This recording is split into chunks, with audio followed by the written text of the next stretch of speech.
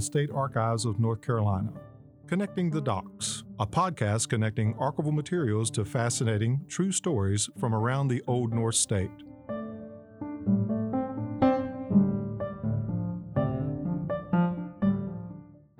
Hello, and welcome to Connecting the Docs. I'm your host, Andrea Gabriel. The theme of this first season is Murder, Mystery, and Mayhem, where archival documents provide evidence of a crime, a misstep, or something mystifying. We've been talking about the story of Frankie Silver, an 18-year-old mother who was convicted of killing her husband Charlie in the winter of 1831 in the North Carolina mountains. She is sentenced to hang, and the sentence is upheld by the North Carolina Supreme Court. Frankie is able to escape from jail, but is soon recaptured. Her only recourse now is to be pardoned by Governor David L. Swain. Her story is recounted with archivists Debbie Blake and Chris Meekins, examining records here at the State Archives. So, people find out about this confession, I think, in the community, and there's another letter to the governor from a man named William Thomas. He was a physician from Brindleton, which is a small community in Burke County, and I'm going to read a little bit about that. And this talks about his change of mind a little bit.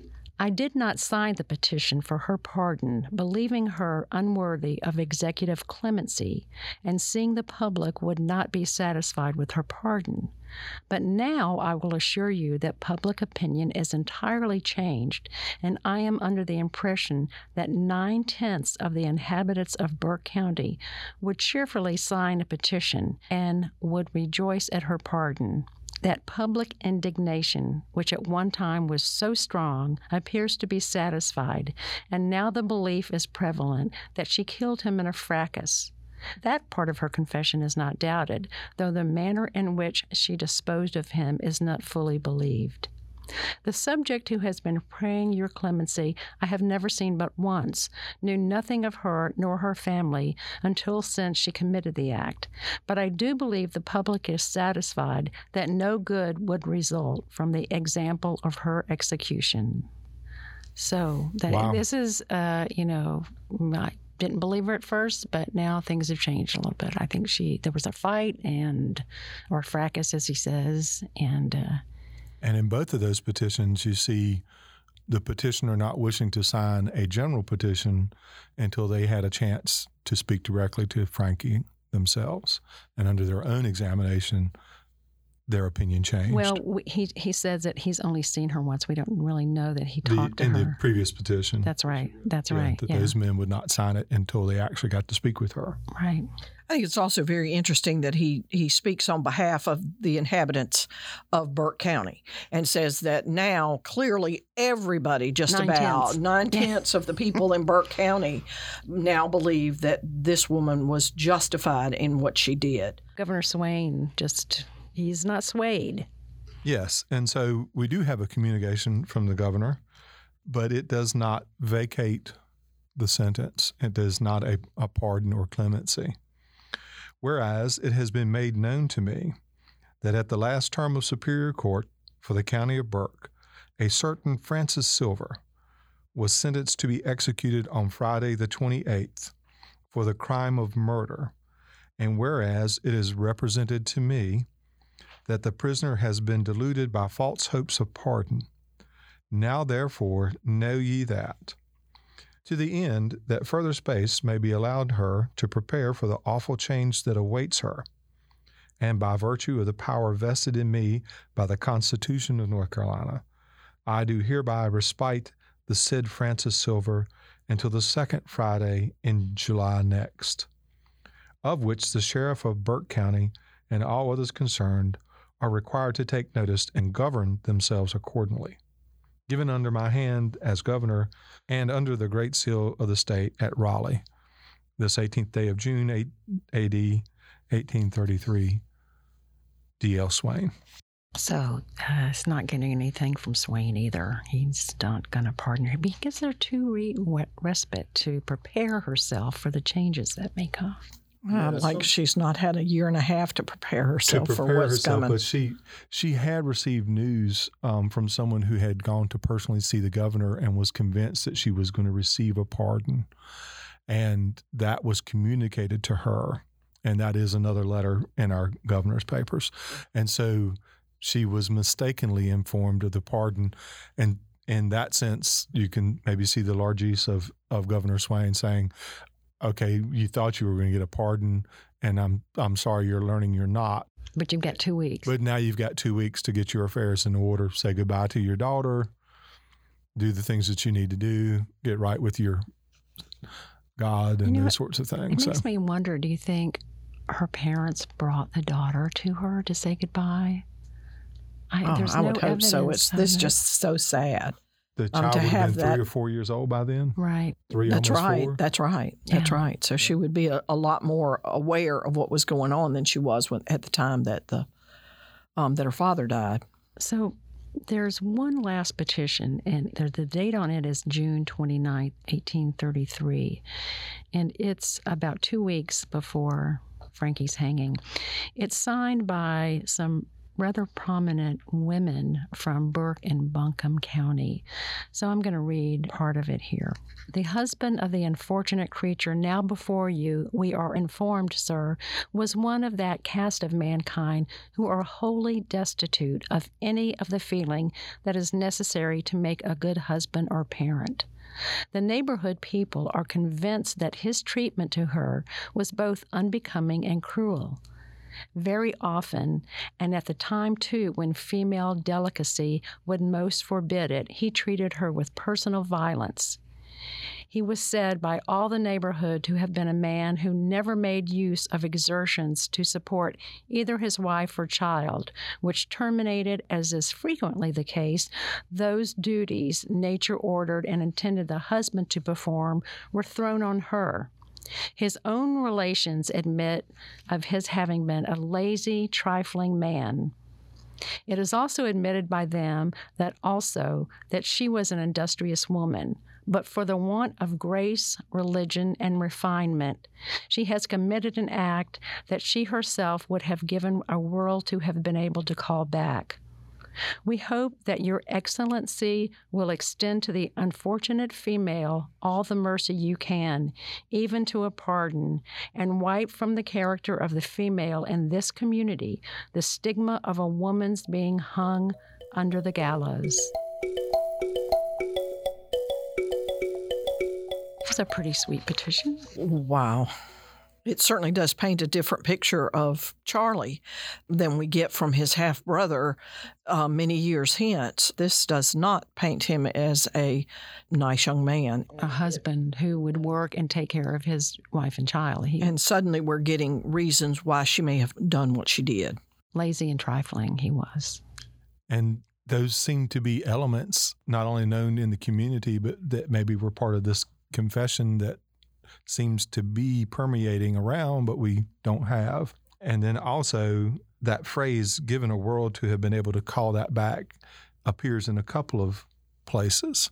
So it sounds like also maybe pulled from her statement, her confession, that she had done it and would have given the world to take that blow back once she had buried that axe in his head. A confession that we don't have, and we know. That we don't have. Even though, some of the men who are writing petitions refer to it. They say they've seen the confession. It's mentioned in several documents that she did that, right. That she confessed. I mean, her lawyer says she did. And the petitions relate similar details that seem to come out of that confession. So, very interesting. All of that to no avail. A small story appears in the July 30, 1833 edition of the Fayetteville Weekly Observer. Execution. Mrs. Frances Silvers was executed at Morganton on the 12th instant for the murder of her husband. She made a confession of all the circumstances leading to the commission of the awful deed, from which it appears that the whole period of her matrimonial life, a little more than 2 years, was spent in a succession of quarrels and fights, always, as she says, commenced by her worthless partner. She says he was loading his gun with the avowed purpose of shooting her when she caught up the axe and gave him the fatal blow. A few moments afterwards, she would have given, she says, 1,000 worlds to have called back the blow. Frankie is hanged on July 12, 1833, a year and a half after the crime. So again, this article in the newspaper that talks about a confession that Frankie supposedly gave. We don't have confession anywhere. None in the papers. It doesn't appear anywhere. I think something else of note that appears in these newspaper articles is the extreme change in the tone of the newspaper articles now. Now they're all coming to her defense and saying that this man was a horrible man and she had reason to do what she did. And when you contrast that with the horrible outrage story, you get quite a significant change.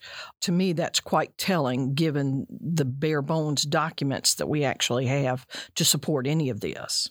That's a good point. And Charlie's character has certainly changed from the description his half-brother he gave to what his wife says about him, what the community says about him, a ne'er-do-well who did nothing to help raise his family. Even the family that says he was lazy and trifling. I mean, that's the first time we've ever heard that. Didn't mean everybody didn't love him at the party, like his brother said. That's right. Wasn't much of a husband. Provider. A life mate. It sounds like, we don't know. That's just the thing. We have no idea. So what really did happen? Writer Sharon McCrum provides a scenario. The cabin is really small. It's a one-room cabin. You've got a small child in there, and the snow is knee-deep outside. So if you have a fight, there's really no place to go. You're trapped in the cabin. So I'm assuming Charlie did go to the party, drank way too much, staggered home, and was drunk. And Frankie was not happy that she had to build the fires and do all the things that do need doing while he's off having a good time. And if they got into it in the cabin, she's nagging him and he's got a hangover and he doesn't want to hear it. And at this point, the loud and querulous voices of the parents frighten and disturb the child, who then starts howling. And you're trapped in a 12 by 14 foot room with all this noise and a screaming baby, and you're already not in good shape physically. And I think at some point he said, if you don't shut that kid up, I will.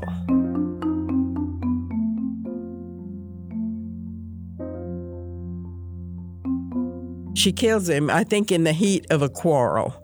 Suddenly he's dead on the floor in this cabin.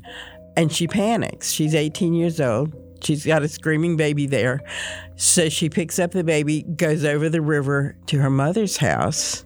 Her mother's there. Her father's not. That would have been, if her father and older brother had been home, we would never have heard of this case because they were big, strong men who could heave elk carcasses.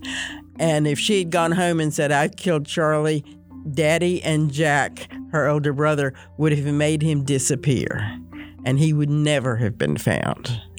But two little women who weigh 100 pounds apiece can't lift a body, and if they tried to drag him out, there's 3 feet of snow. They would have left tracks a blind man could follow trying to drag that body. So they had no choice but to deal with the body in the cabin. And her mother said, go stall your in-laws and I'll take care of it. But Barbara, who would have been in her late 30s to early 40s, is used to cutting up deer and elk, and she knows how to handle a knife and cut the sinews to get the flesh away from the bone.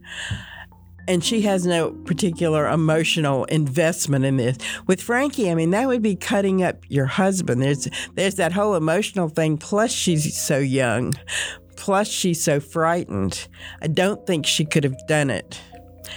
But the mother is protecting her child, which is Frankie. And so for her, it's got to be done to save Frankie.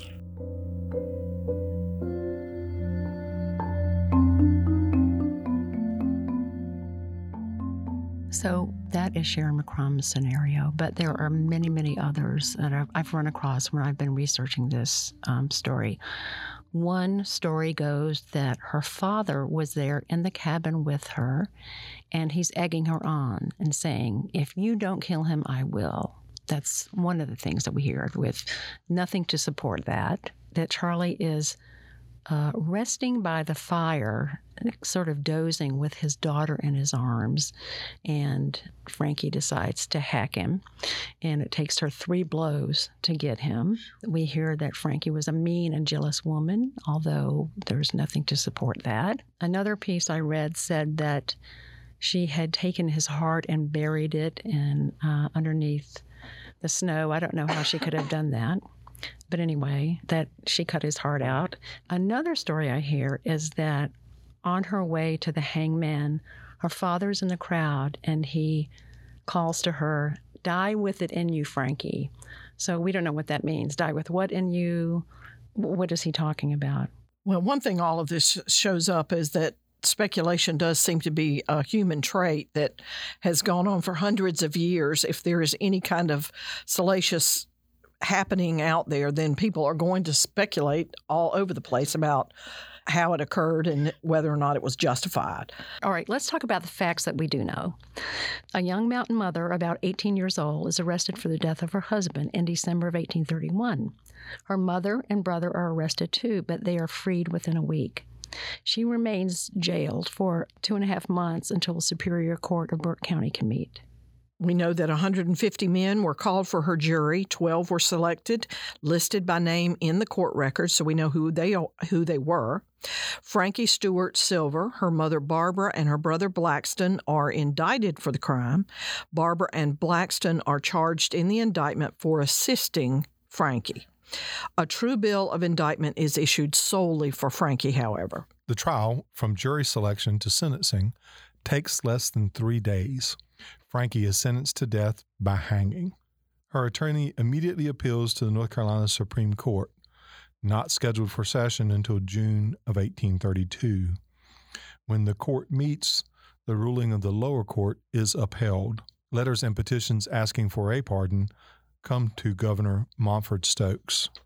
In September of 1832, where Frankie's sentence to be scheduled, the presiding judge doesn't appear, and the next court date is not until spring of 1833. So she's in jail for another 6 months. Okay. Judge Sewell schedules her execution for June 28th, and that's in 1833.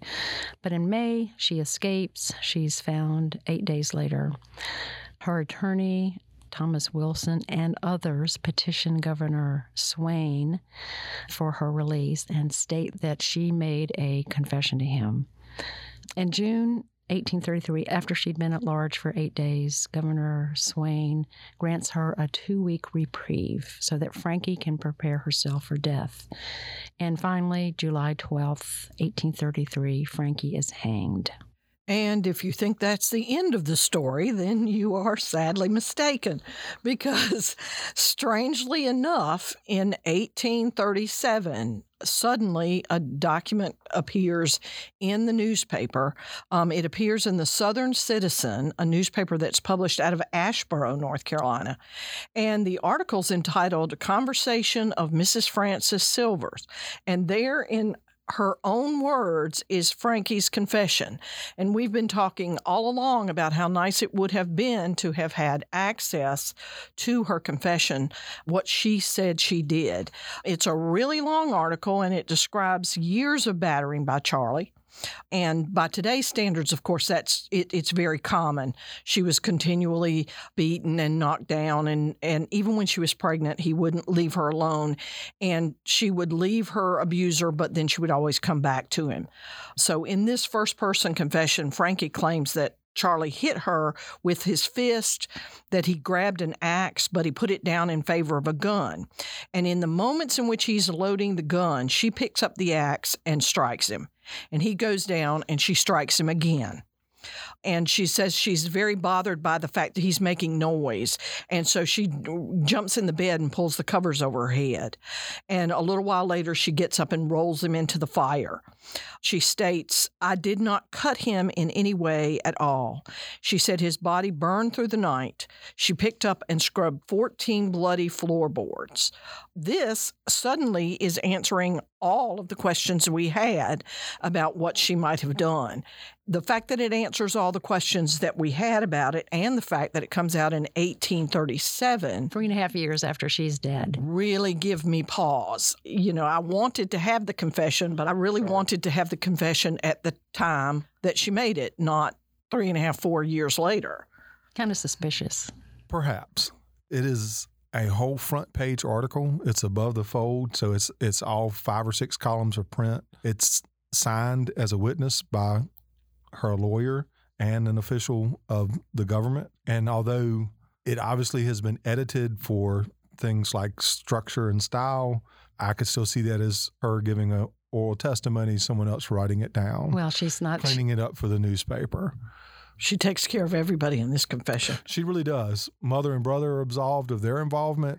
Dad and uncle absolved in their involvement. And she throws in the details that we hear in other petitions, that he was beating her and how bad he was. And then the self-defense. It was self-defense. Remember? And one petition said, but we don't believe her confession of the manner of disposal of the body. And so they don't believe that part, that she just hit him a couple of times and rolled him into the fire. It's just a mysterious case. And, we will never figure out. And every day, usually, I read something, I'm still researching this story after months and a couple of years. And I always learn something new. And it's never definitive. You just don't have it. As far as I could tell, in all the secondary stuff that I've looked at and people who've written about it, no one seems to have ever located this confession. Mm-hmm. I mean, it's unlikely that Frankie could write, first of all, that she could be so eloquent in the way this confession is done. It's just, I just find it very disturbing. It's so pat. It answers all of the questions that people had up to and after her execution. It takes care of all of her loved ones. It does an awful lot of things for somebody who was less than 20 years old at that time. Most everybody in the 1830s was probably illiterate. For her to be able to come up with a document like this, it just boggles the mind. I have no doubt that she made a confession. There are too many other court documents that say she made a confession of some kind. I just have difficulty with this particular confession being brought out at this time period and in this fashion. Well, I'm also very disturbed by, if I'm going to make a confession to somebody, I want it to be a confession that I make in my own words. Mm-hmm. And I don't think this document is that. I don't think this is her own words. And if it's been embellished by her attorney, then it's not really her confession, because her confession would be in her own words. And that But as witness, it bears his signature and some other government official. So, but who even knows if he was even aware of this? Well, that's true. We don't know the circumstances around it, and we've never read anything else about it. Yeah, right. It's but somewhere, somehow, it had to have been written down, because all these people saw it. Or they could have heard it word of mouth, but they wouldn't have heard it directly from her. Yeah, they mentioned. In the petition say that's right. We have seen. So we know it's there. We know there's confession. One out there. So we don't know that. What her confession said, or if the one that published in the paper has anything like the one she supposedly said. That's right. Right. It's like the entirety of the case, from the first newspaper article to this last newspaper article, and all the official court records and letters and petitions. There are bits and pieces that tie them all together, and then there's your story. A couple of crucially missing documents here. So 200 years later, we're still talking about Frankie. This awful dark and dismal day has swept my glory all away. My sun goes down, my days have passed, and I must leave this world at last. Judge Daniels had my sentence passed. These prison walls I'll leave at last. Nothing to cheer my drooping head until I'm numb. Another myth that we heard about is that Frankie supposedly wrote a ballad on her way to be hung. It's, 12 or 14 stanzas. I am very incredulous about her ability to craft a ballad and stanzas. And sing it on the way to the news. Right. And even write it. I mean, if the Coroner's Inquest suddenly showed up, I would be less suspicious of that than I am of her crafting a ballad on the way to the hangman's gallows. We find out that this ballad was written probably between 1860 and 1880s. So the Ballad of Frankie Silver first shows up in the 1920s, and it is still sung today. The version that you heard is by Clarence Ashley and Tex Isley. Joe Newberry lives in North Carolina, but he grew up in Missouri in a family of musicians and singers. Joe is an award-winning singer, songwriter, and musician whose instruments are the banjo, guitar, and fiddle. He was a frequent performer on Prairie Hymn Companion. Today, he travels the world performing and teaching music. We spoke about the Ballad of Frankie Silver. We're going to talk a little bit about the Ballad of Frankie Silver. So there is a ballad that was supposedly written by her on the way to the gallows or the way to the hangman. That's not true. Do you know anything about the beginning of that ballad? The thing about ballads is they're shrouded in mystery anyway. We know that it was a dreadful, dark, and dismal day, and it swept all her glories away. The legend of her writing it and singing it on the scaffold, we don't think that's right. But ballads were always a way to comment on the day. Do you know very much about the story of Frankie Silver? Do you know? I've got it from growing up and hearing the tale, but the bare bones of it, pardon the pun, the bare bones of it would be that they could not find her husband. Well, he's off a-hunting. Well, they went to the mountain cabin where they lived, and they found evidence of human remains and blood seeping through the floorboards, and it's custom made for a ballad. And she, of course, said, I didn't do it. It split that community. I think that there are places you can go in the mountains now and have just as hot a discussion about she was guilty. No, she was innocent. No, she was guilty. No, she was innocent. Every time I write about Frankie, there's something different. I see a different document. I hear something else. So it's a mystery. Still today. It's true.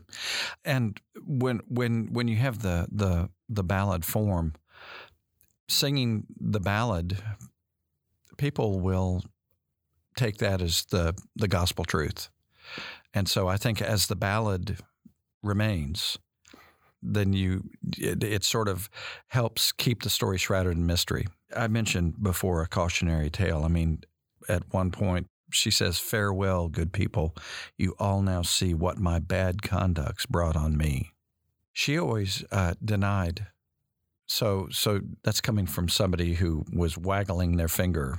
Yeah, a little bit. You want to sing the first verse for us? This dreadful, dark, and dismal day has swept my glories all away. My sun goes down, my days are past, and I must leave this world at last. Very nice. Oh, thank you so much. Thank you. Thank you, Joe. I think that's it. I think we've got enough. Anything else you want to say?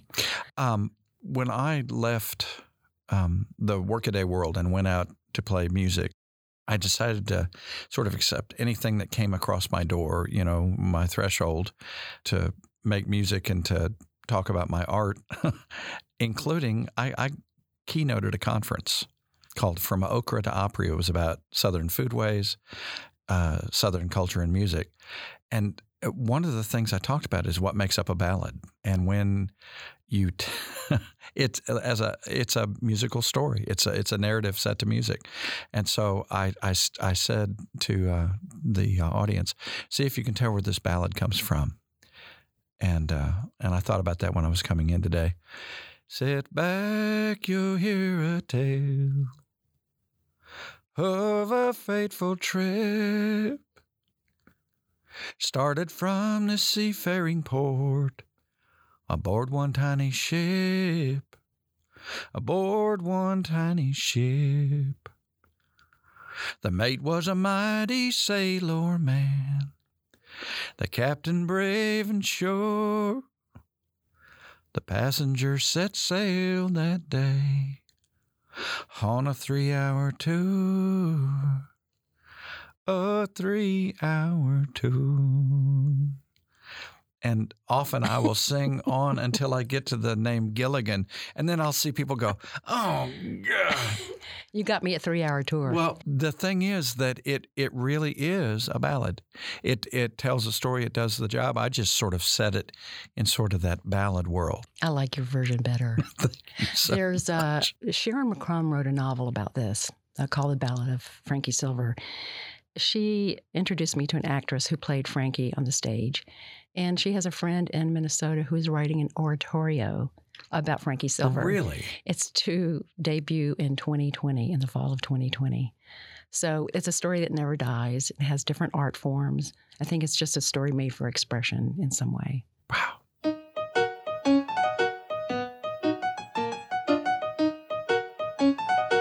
That's our story for this week. Thanks to our guest, Sharon McCrum and Joe Newberry.